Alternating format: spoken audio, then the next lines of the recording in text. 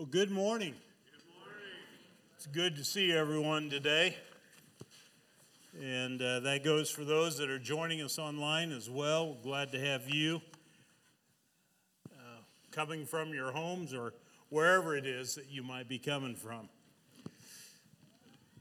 I still remember the very first time I ever saw a mountain, a real mountain.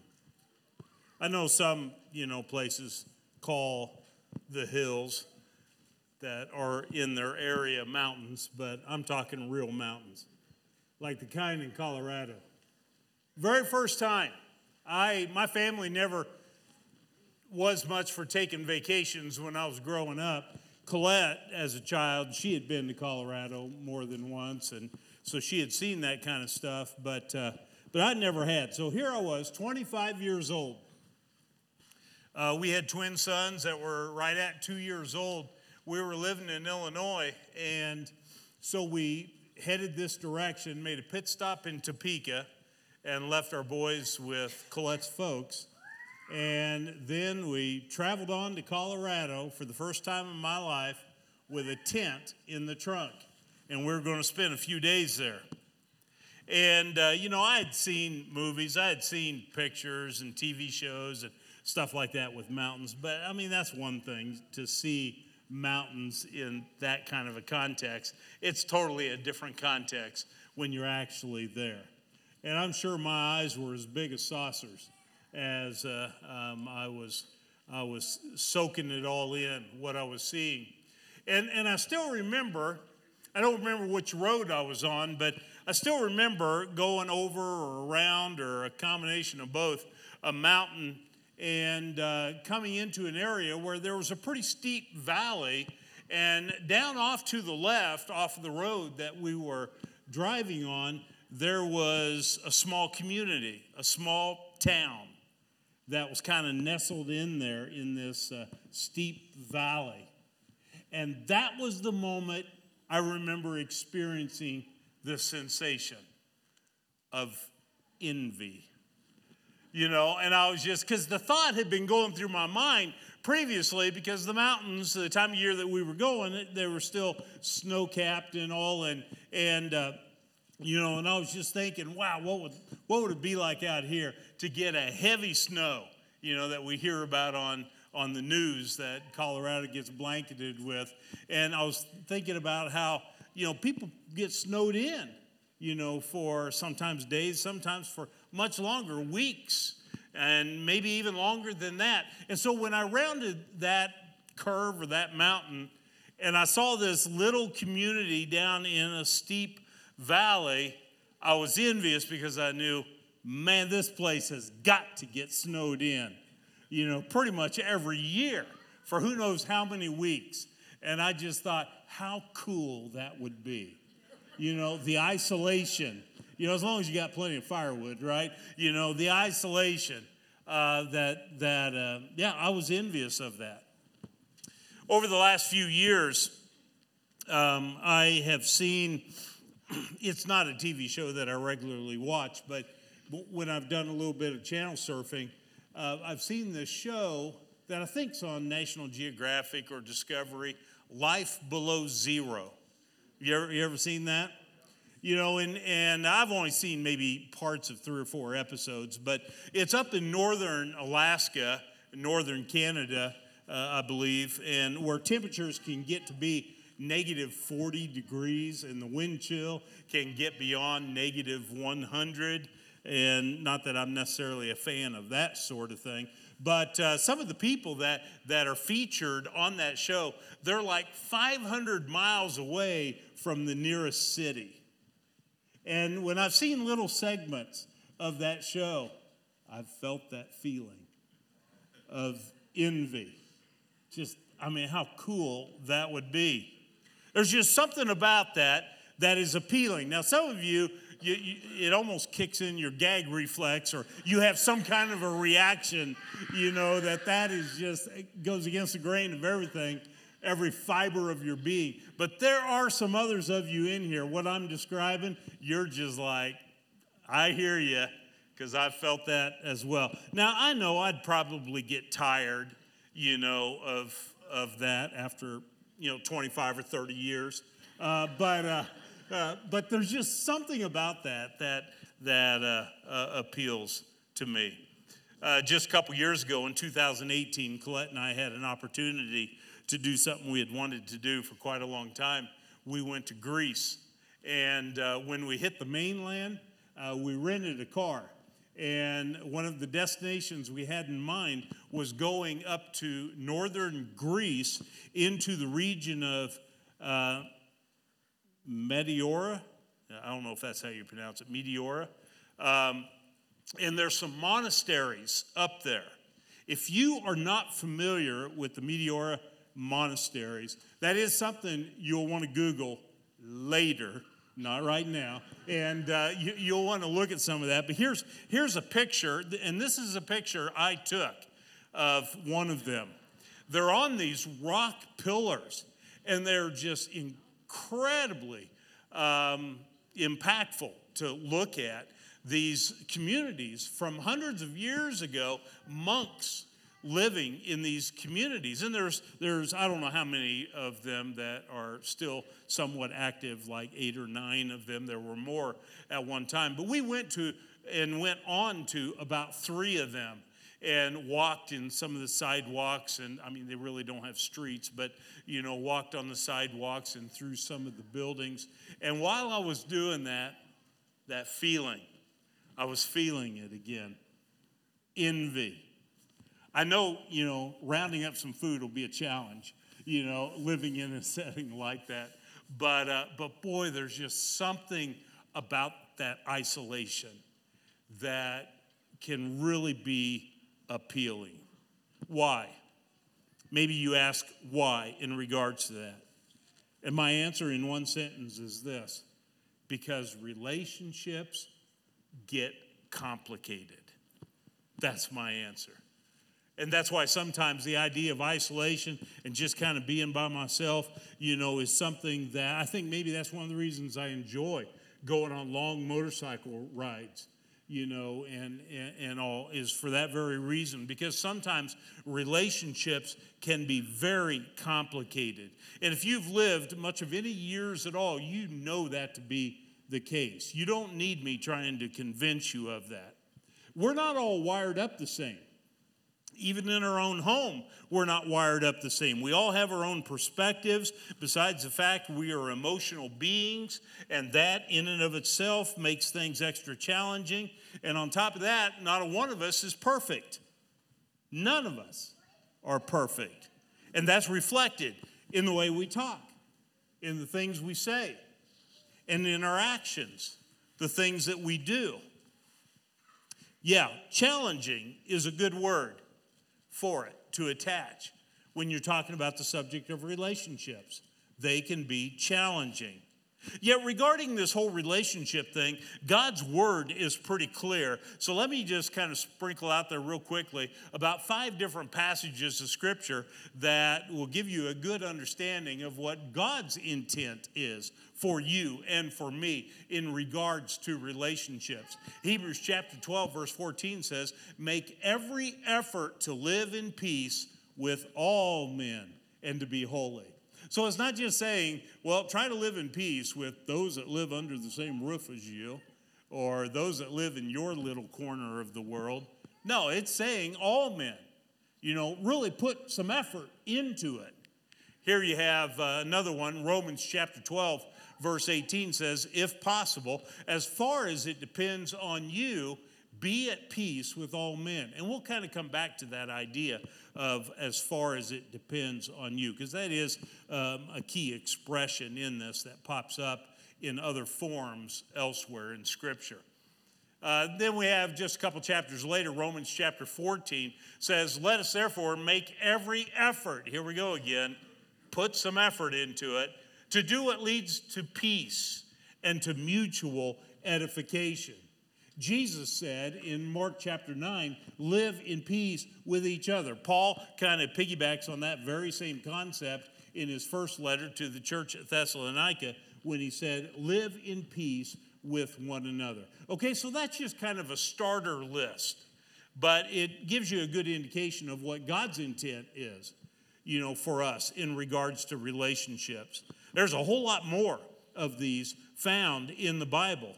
And if you like, we can always go back to Proverbs, because we spent a whole lot of time last Sunday talking about relationships and our vocabulary and all this stuff, back in the book of Proverbs. Well, here was one of them we touched on. Proverbs chapter 20, verse 3 says, "It is to a man's honor to avoid strife, but every fool is quick to quarrel." So all of these scriptures, are all communicating the very same idea. It's very possible, in fact, it is likely that in the short time that I've just kind of rattled through a few verses of scripture, that for a number of us in here, we have had certain faces come to our memory, come to mind, of individuals that we've kind of had a riff with in one way or another. Well, maybe not faces like that. Maybe they're more like faces like these. That we've had individuals, whether it be co-workers, whether it be people that live under our roof, family members, or whether it be people in our neighborhood, where there is tension, there is friction, unsettled squabbles, sharp words exchanged, flashes of anger, expressed. Yeah, like I said earlier, if you've lived any length of time at all, you know exactly what it is that I'm talking about. Well, Jesus gave some very clear instruction as far as this interpersonal conflict, goes. Matthew chapter 5, verses 23 and 24 says this: "Therefore, if you are offering your gift at the altar, and there remember that your brother has something against you, leave your gift there in front of the altar. First go and be reconciled to your brother, and then come and offer your gift." So basically what Jesus is saying is that, and this is found, by the way, within the Sermon on the Mount. The Sermon on the Mount is early in Jesus' ministry, Matthew chapters 5, 6, and 7. Is where he kind of laid it out. He said, if you want to consider being a follower of mine, here's part of what that's going to involve. And historically, we've referred to that as the Sermon on the Mount. Well, part of what he's saying is that if you are in the middle of an expression of worship, and it's at that moment that all of a sudden you recall that you got some beef going on with someone else and it's unsettled. Basically, what Jesus is saying is you need to push the pause button in your worship. And you need to go make an attempt of reconciliation with this person or these people. And then come back and push the play button and continue in your worship. Before we look at those two verses in more detail, I think what we ought to do, which would be beneficial to do, is to back up and kind of get a little bit of a running start. It won't take much, but to understand the context leading into it. Because anytime you're looking at a verse and the first word in the verse says, therefore, what that means is, based on what was just said, this is what I'm concluding from that. And so we're not going to have the full thought until we back up at least a verse or two or perhaps more to see what it was that he was saying that he's building on. And so we're going to back up 2 verses, and we're going to look at verses 21 and 22. And this is the way they read. Again, this is Jesus' teaching. He says, "You have heard that it was said to the people long ago, 'Do not murder, and anyone who murders will be subject to judgment.'" Okay, let's pause that for a moment. He's referencing the Mosaic law, which the Jewish people had been living or attempting to live in accordance with for centuries of time. Okay, and it made it very clear, you are not supposed to murder. Okay, so Jesus is saying, all right, this is what you have known. Long ago this was established that you should not murder. Okay, now Jesus is he's going to add on to it. He says, But I tell you that anyone who is angry with his brother will be subject to judgment. Again, anyone who says to his brother, Raca, is answerable to the Sanhedrin. But anyone who says, you fool, will be in danger of the fire of hell. And so what Jesus is referencing here is anger. He's talking about being angry. You see that right in the middle of the passage of Scripture. There are two different kinds of anger based on the fact that there are two in the New Testament. There are two Greek words that are used to talk about anger. One kind of anger is that kind that flares up quickly, but it dies out pretty much as quickly as what it flared up. Kind of like a flash in the pan. It's there, and then the next thing you know, you blink twice, and it's gone. That is not the word that is found here. That is not what Jesus was talking about. He's talking about the other kind of anger. And the other kind of anger is the kind of anger that lingers, that a person has a tendency of nursing and brooding over. It's the kind of anger that has staying power in a person's life. That is what Jesus is talking about here. And it's what comes up elsewhere in the New Testament, like in familiar passages like Ephesians 4, where it says, and don't sin by letting anger control you. Don't let the sun go down while you're still angry, for anger gives a foothold to the devil. This is not talking about that flash in the pan kind of anger that's there 1 second and gone the next. That's not what's being referenced here. This is talking about that second kind of anger that lingers over an extended period of time. But you notice here, it says, don't let the sun go down, which this kind of anger, oh yeah, the sun does go down when people have it, and it goes down, it rises and goes down, and it rises and it goes down, because the anger just kind of lingers, and it can spread from days to weeks to months and even longer than that. This is a very, very unhealthy kind of anger. And in fact, when we go back to the verses, this is the kind of anger that prompts a person to say, Raca, or you fool.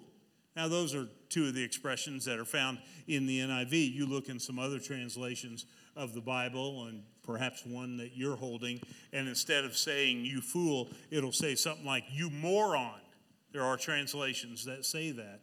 There are translations that say you good for nothing, or another one that says you idiot. Okay? So there are multiple different English translations that touch on this, but the thing that we need to be aware of is that these words actually focus on one's tone of voice as much as anything else. It's not specifically, a particular word and a meaning that's attached to the word. It's the tone of voice. These are expressions of contempt. They communicate a mean-spiritedness. That's in a big way what is behind these words. And the whole point is we shouldn't talk that way to someone else who has been made in the image of God, their creator. This is why this verse from last week that we touched on says what it does about this very same kind of anger, this second kind of anger. In James 1 it says, you must all be quick to listen, slow to speak, and slow to get angry. It's talking about that lingering kind of anger. Human anger does not produce righteousness, the righteousness God desires. It does not produce the kind of a life that God wants you to live. That's what that's saying. So we need to steer clear of this. And so he brings that up in verses 21 and 22. And then he says, therefore, because of that, if you're offering your gift at the altar, you're in the middle of an expression of worship, and then and there you remember that your brother has something against you, push the pause button. Okay, I'm kind of paraphrasing. Leave your gift there in front of the altar. First go and be reconciled to your brother, and then come and offer your gift. And so Jesus isn't saying, well, just trash the whole idea of worshiping. He's not saying that. But he's saying, you got some business to attend to. here. You know, you got some kind of a rift that's been going on for who knows how long. You need to give some attention to that. You better do whatever you can on your part to settle the unresolved issues that exist between you and this other person or these other people. You may not be able to bring about total reconciliation, to the situation, but you at least can clean up your side of the street. And I think that's what that verse I showed you earlier, Romans chapter 12, verse 18, where it says, as far as it depends on you. It takes two to tangle. It takes two to create a real point of contention and relationship breakdown. And you can't control the other person. I mean, you have a hard enough time controlling yourself. You can't control the other person. So I think what Jesus is talking about here in this passage is that you do the best you can do to clean up your side of the street. They may not respond in like kind. And so reconciliation may not materialize, but at least you've tried. You've given it, you've made effort, you've given it your best effort. Jesus' point is, I believe, that you can't be right with God as long as you are an active participant and at odds with your fellow man. Whether that be someone here at church, whether that be somebody in your workplace, or whether that be somebody in your own family at home. I mean, spelling it out, I would say it like this. Unresolved conflict interferes with your worship. You may have perfect attendance when it comes to coming to church, and that's saying something, in the setting the environment that we live in right now with the coronavirus and the lingering effects, of all of that. You may have perfect attendance, though. Every time the church doors are open, you're here. But if you've got some kind of an active conflict going on, it is interfering with your worship. Whether you have recognized that in days past or not, it doesn't change the matter. It interferes with your worship. And why is that? It's because your heart isn't right. Your heart isn't right with God. Several years ago, I was talking about this very passage of Scripture. I was teaching on it, except as I recall, I wasn't using projectors and screens, and I wasn't in a room like this. I was a mile down the road at Broken Arrow School. This was back sometime during the first 9 years of the start of this church. And we very well were using an overhead projector. We were really advanced back in those days with technology. But we were talking about this particular verse. And the next morning, on Monday morning, I was in the church office, which was in an old farmhouse that sat right back over here on this property. And I got a phone call from a guy in the church. And he was informing me that he had just bought a plane ticket to fly to Colorado to see his dad. And then he went on to explain. And this was a guy that was married and had a couple of kids. But he said, my dad was always hard on me. I mean, he was on top of me about every single thing that I ever did wrong. I mean, he never missed a sporting event, a game, but afterwards he drilled me about the things I did wrong. And that was the kind of relationship that I had. That's the way my dad was about everything. And I could not wait to get away from him. And so when I went to college and played some sports in college, as soon as that was over, I made a vow I was not going to go back there. And I was not going to see him. Now, what made it complicated was he had a good relationship with his mom. So he would spend considerable time, when he could, on the phone talking to her. But he had no interest in seeing his dad.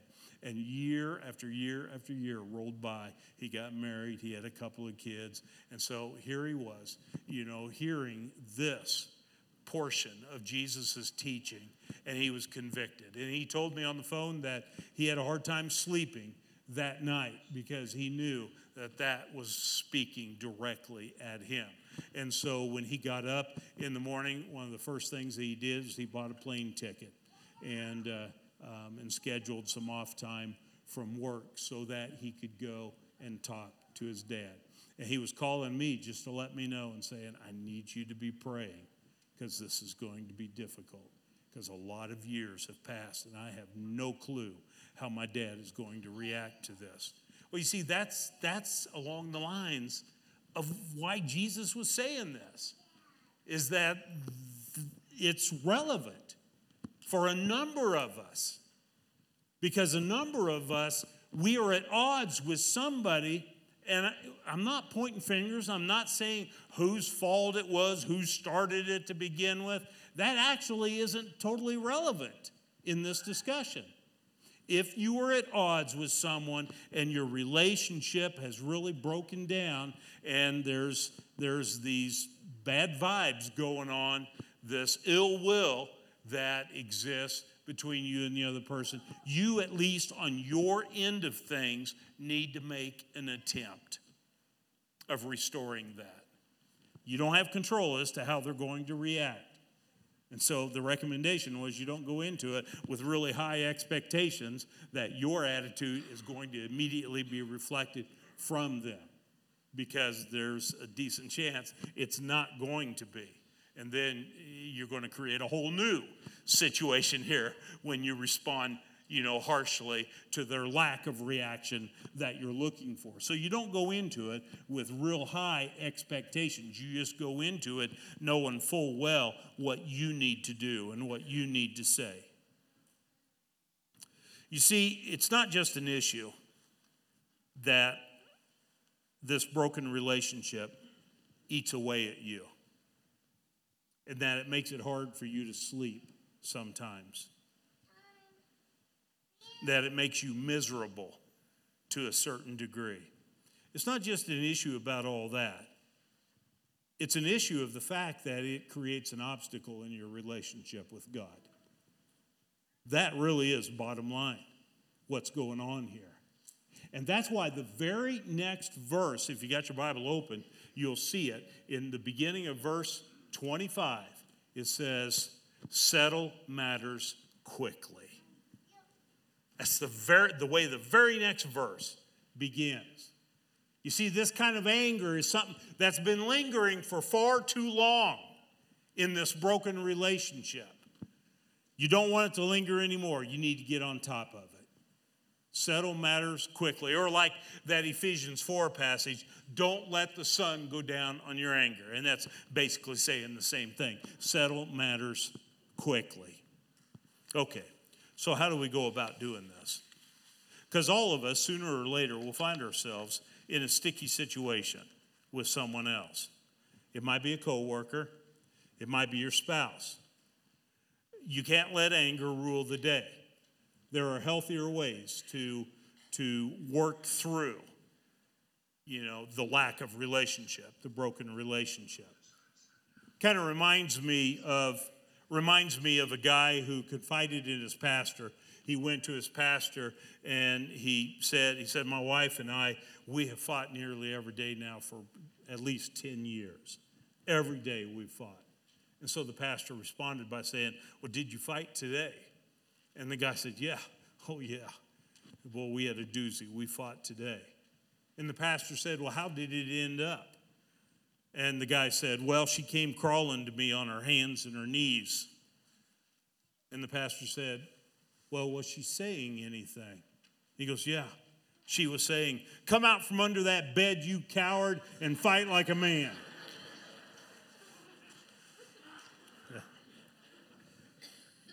We laugh because this is the sort of thing that we don't always know what to do with, and so let's make jokes about it, right? But the reality of the matter is, deep down inside, we know that relational conflict isn't really that much of a laughing matter. We don't want that kind of stuff in our work environments. We don't want this kind of stuff in our homes. We don't want this kind of stuff in our hearts. And that's why we can't just leave all of this to our impulses and just do whatever comes natural, because that's what got us into the mess that we're in already, allowing our impulses to dictate our actions and our words and the like. All right, so what should we do? Number one, I've got 5 suggestions here. Number one, take the initiative. There is no other way to read the passage in Matthew chapter 5 without understanding that Jesus expects for us to take the initiative. You know, it's not one of those things where we wait until the other person deserves it. I mean, whether it's conscious or subconscious, that is pretty common. Is for people, you know, that got some kind of a issue going on with someone else. Well, as soon as they show some signs of deserving it, then I'm going to go to them and try to make peace with them, blah, blah, blah, blah. No, we don't wait for them to be deserving before we take a step. We initiate things.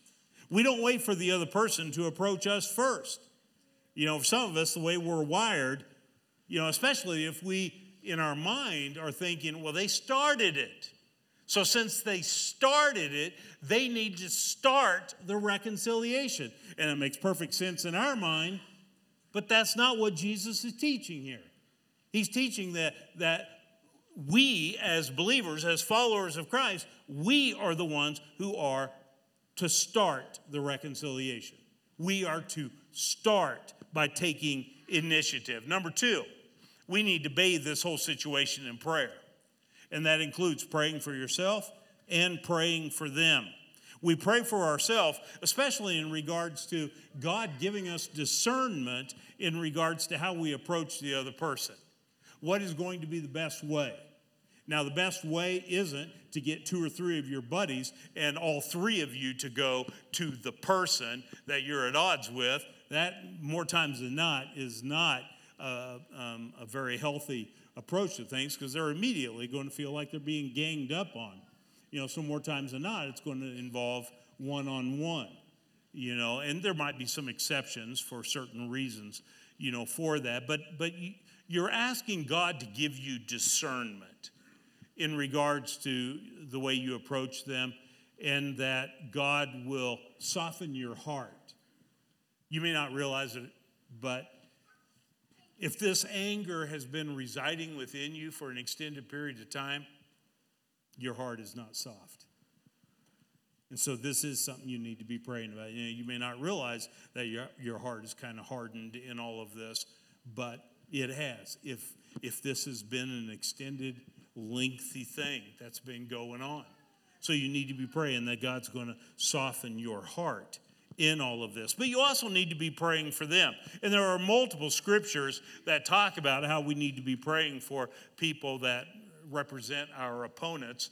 Matthew chapter 5:44. In the very same chapter of the main passage we're talking about today, Jesus goes on to say this, "But I tell you to love your enemies and pray for anyone who mistreats you." And so we need to pray for them. Not praying that God will open their eyes by striking them with lightning. You know, that's not the prayer. You know, that's not the spirit of the prayer here that I think Jesus is referencing here. This isn't a natural thing to do, to pray for their welfare, to pray for their well-being. That's not natural. What is natural is to give them a taste of their own medicine. They've said something sharp and they've hurt you. They've embarrassed you in front of others. Well, now you need to embarrass them in front of others. That is what comes more natural. But you need to pray for them, even though that is unnatural to do that. And one of the things I'll say along these lines, and we'll touch on this a little bit more next Sunday, when the thought of them pop into your mind, and usually it creates some negative thoughts, things going on in your head. But when the thought of them pops into your mind, immediately turn that into a prayer. Just ask God to use His Spirit to remind you that whether you're laying in your bed at 1:30 in the morning, or whether you're at work and you just got done with a client on the phone, you hang the phone up, and something triggers the thought of this person that you've got a rift going on with, you know, ask God's Spirit to use those moments to prompt a prayer within you, a prayer for their benefit, for their welfare. One of the quickest ways to change an attitude directed toward a person is to pray for their welfare and to do that consistently. And the more you do that, not like I said, we'll talk a little more about that next week. It will end up having a positive impact within your life, within your mind and your heart. Number 3, choose your words carefully. I don't really need to go into great detail in this because that was a big part of what we talked about last Sunday.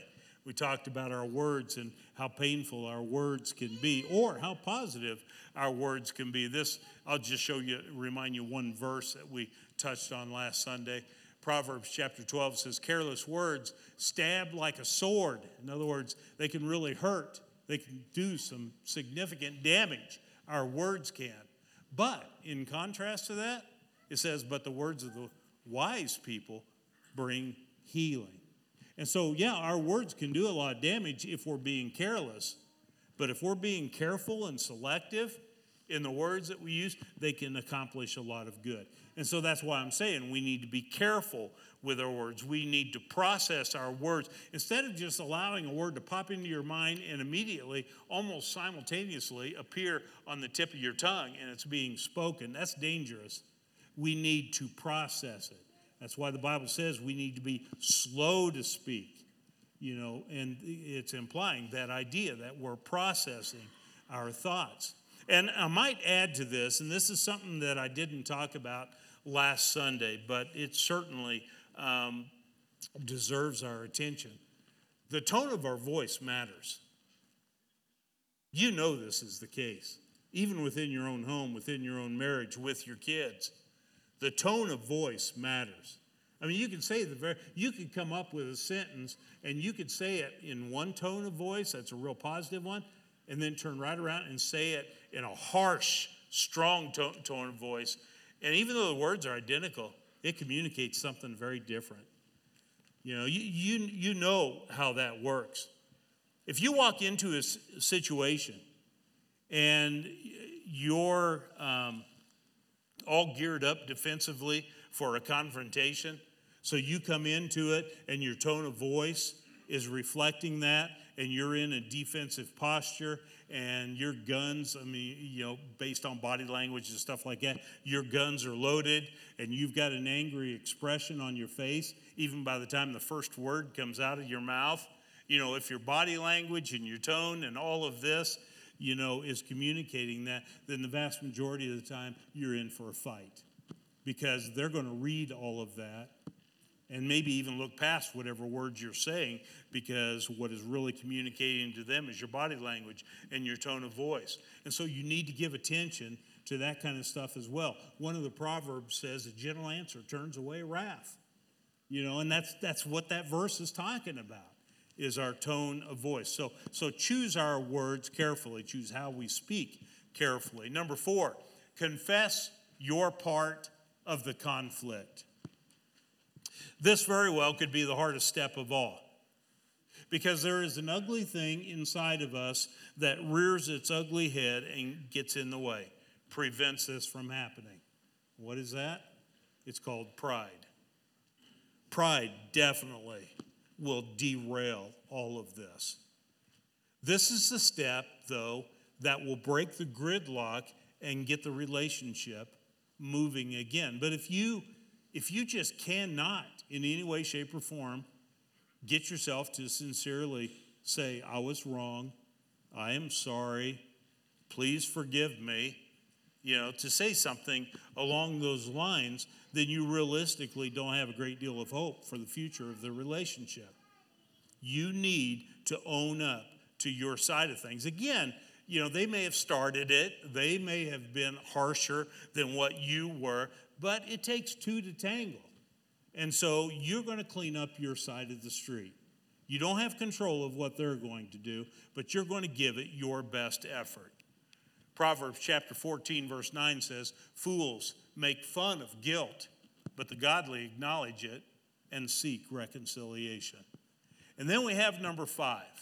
And this may be something none of you have thought about before. Make restitution if possible. You may not be familiar with this term, but it is something that is found in the Bible. In fact, there's a couple of places where there are 4 or 5 verses at a time devoted to explaining this. One of those places is Numbers chapter 5. The other one, which is somewhat similar to that, is found over in Leviticus chapter 6. But here's the way it reads in Numbers chapter 5. Then the Lord said to Moses, "Give the following instructions to the people of Israel. If any of the people, men or women, betray the Lord by doing wrong to another person, they are guilty. They must confess their sin and make full restitution for what they have done, adding an additional 20% and returning it to the person that was wrong." Okay, so depending on the nature of what it is that you have done, possibly to wrong someone, let's use an easy illustration here. Let's say you took $100 that wasn't yours, $100 of someone else. But then at a later time, you felt bad about that and you wanted to make it right. Based on a passage like this, what you are to do is not just return the $100, but you are to give an additional $20. So you're given $120. It's part of an expression of repentance that's coming from you. Now, a person can argue, and I totally understand the argument, that, well, this is Old Testament. This is based on the law of Moses, and we don't live under the law. And I'd be totally in agreement with all of that. However, the thing is, you do see restitution found in the New Testament as well. And you see it in the example of Zacchaeus. This is one of the places in the New Testament. Luke chapter 19, you remember Zacchaeus. He was the short guy that couldn't see Jesus because of a crowd, and he climbed up in a sycamore tree. And do you remember what Jesus did then when Jesus spotted him up there? Jesus invited himself over to Zacchaeus' house. So here Jesus and all of his disciples go to Zacchaeus' house, which that in and of itself got some criticism from the religious leaders, because Zacchaeus was a chief tax collector. So the average Jewish person hated people like Zacchaeus because he basically sold his soul out and he was working for the Roman government. But Jesus invited himself to Zacchaeus' house. And of course, while he's there, he's doing some teaching and all. And there comes a point in time that Zacchaeus apparently is convicted by what it is that he's hearing Jesus speak and teach. And so Zacchaeus stands up and he has something to declare, not just to Jesus and Jesus' disciples, but to all of his guests as well, which were a bunch of riffraff, tax collectors and sinners and all, based on the Pharisees' definition of what a sinner looked like. And so Zacchaeus says that here and now I give half of my wealth to the poor. And if I have wronged anyone, which people probably snickered when he said, if I have wronged anyone, because they're all thinking, well, of course you have. How are you so wealthy? You've wronged people. We all do that. Well, he says, if I've wronged anyone, I will pay back 4 times what I've wronged them. So in the earlier example I gave, if he basically saying, if I took $100 from someone, I'm going to give $400 back to them. And the point of the matter is that all of that is an expression of repentance. It's a form of restitution. It's a clear demonstration that there was something going on in his heart. Now, some wrongs that you and I have been engaged in days gone by, you can't make restitution for those. You can't right those wrongs just based on the very nature of what it is that you or I did in the past. But on the other hand, there are some of the wrongs that we've done in the past that we do have the wherewithal to put into practice, this restitution. I really started grasping all of this when I was about 20 years old. So I had been a believer, a follower of Christ for about 3 years at that time. I was at college. And, based on some of the scriptures I've shown and the example of Zacchaeus and all, I was really convicted by this. And I was convicted because I knew guilty as charged, and I knew that there was a way I could right some of these wrongs. And so the next time that I went home, I went to the gas station, the owner of the gas station, that I had worked at part of the time when I was a teenager. And I went up to the owner, and I pulled him aside from a couple other folks that he was with at the moment, and I started explaining to him. And this is a guy that was, here I am, 20, and this guy was I'm thinking of the age of his kids. This guy was in probably his mid-60s or early 60s at that point in time. And so I'm talking to him, and I'm explaining that while I worked for him, I was stealing some money. And I was doing some of that stuff that you hear happening in the way that we did it at the gas station, as we were a full-service gas station. And so, like, someone came in and had a low tire and needed a tire fixed, and, I'd take it all off and put a patch in it. And, we didn't plug tires back then. We fixed them, the good way. But I never wrote up a bill of service, and I'd tell them what the fee was, and I took the money. And that money never saw the cash register. It was that sort of thing that had been going on. And so I explained this to Cecil, and I apologized. And I explained that, since those days, I'd become a Christian, and God has really brought some conviction. And so I reached in my pocket, and I had a folded check, and I handed it to him. And I said, I'd never kept track of how much I took from you. And so I honestly do not know if this will cover that. But I wanted you to know that I was wrong, and I apologize, and I want you to have this. And so we talked some more the whole time he was holding that folded check. And by the time we were done talking, he was the last one to be talking. He stepped forward, and he stuck it back in my shirt pocket. He had never opened it, never looked at it. And he said, Brad, I got all the payback I need just hearing what it is that you've shared with me. Now, he wasn't a Christian, and so I had no clue where that might lead things for him down the road, hearing this. But he respected what it was I was doing and said, I don't need this money. And that's an example of restitution. That was extremely difficult for me to do.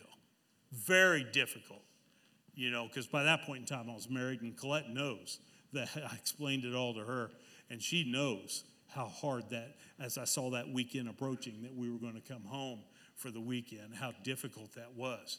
Now, is that the only example of restitution I've engaged in? No, but it's the only one you're going to hear me talk about up here, okay? But I do believe that this is a concept that is found in the Bible. I'm not saying that this is something that you and I need to engage in because Moses received the instructions. No, we don't live under the law. But there was a reason it was there. There was a dynamic that has value to our lives today. And so that's why I included on this if you want to call it a 5-step list, as far as making peace with people that you're at odds with. Right now, you might be thinking of a person that God has put on your heart. You might be thinking of an individual just real recently, just this week, that you've kind of had it out with. And it was so blurry in your mind, you don't even know who started it, but you just know it wasn't pleasant. It was ugly. Or maybe you're thinking about somebody from quite a long time ago. Maybe it was a son or a daughter. Or maybe it was a parent, and you've been at odds with them and some harsh things have said. And it would be really hard to go back to them, to talk to them. Someone once said that doing what's right, I got that quote wrong. Whoever said doing what's right is going to be easy. Yeah, you're not going to find that in the Bible. Sometimes doing what's right is going to be hard, but it has value. You got to at least try. For the sake of your relationship with the Lord, in order for it to continue moving forward and getting deeper and more meaningful, you got to at least try, to make right the wrongs, to improve the relationships that for whatever reason, at some point in time have gotten derailed in your life. And you don't want to wait for the other person to deserve it. And that is leading us into our time of communion. I want you to think about this. Did God wait for us to deserve it before he did what he did for us? Before he sent his son Jesus into this world to die the kind of death that he died on the cross? Did he wait for us to deserve it? Did he wait for us to take the initiative? No, he didn't. And yet he did what he did. And that's why we have the hope that we have, the hope of eternity. Being able to be in a relationship with the Lord, with our sins being removed from us as far as the east is from the west. That's what Scripture says. That's how complete God's forgiveness is. We're whiter than snow. And all of that came about not because we deserved it. And so might we be inspired by the example that God has set for us and kind of share some of that grace with the people in our lives. Let's pray. Father, today as we spend the next couple of moments reflecting on your sacrifice, your gift of love, the sending of your Son, his death on the cross. While we take the bread and we eat it and the cup and we drink it, we're reminded of the fact that you took the initiative and you made it possible for our relationships to be restored to you. And it had nothing to do with whether or not we were deserving, because the reality is we were not deserving. But you did it anyway. Father, I pray that you would use some of that to inspire us in our relationships with others, including the ones that have been struggling for some time. Help us to do what's right. It's in Christ's name I pray. Amen.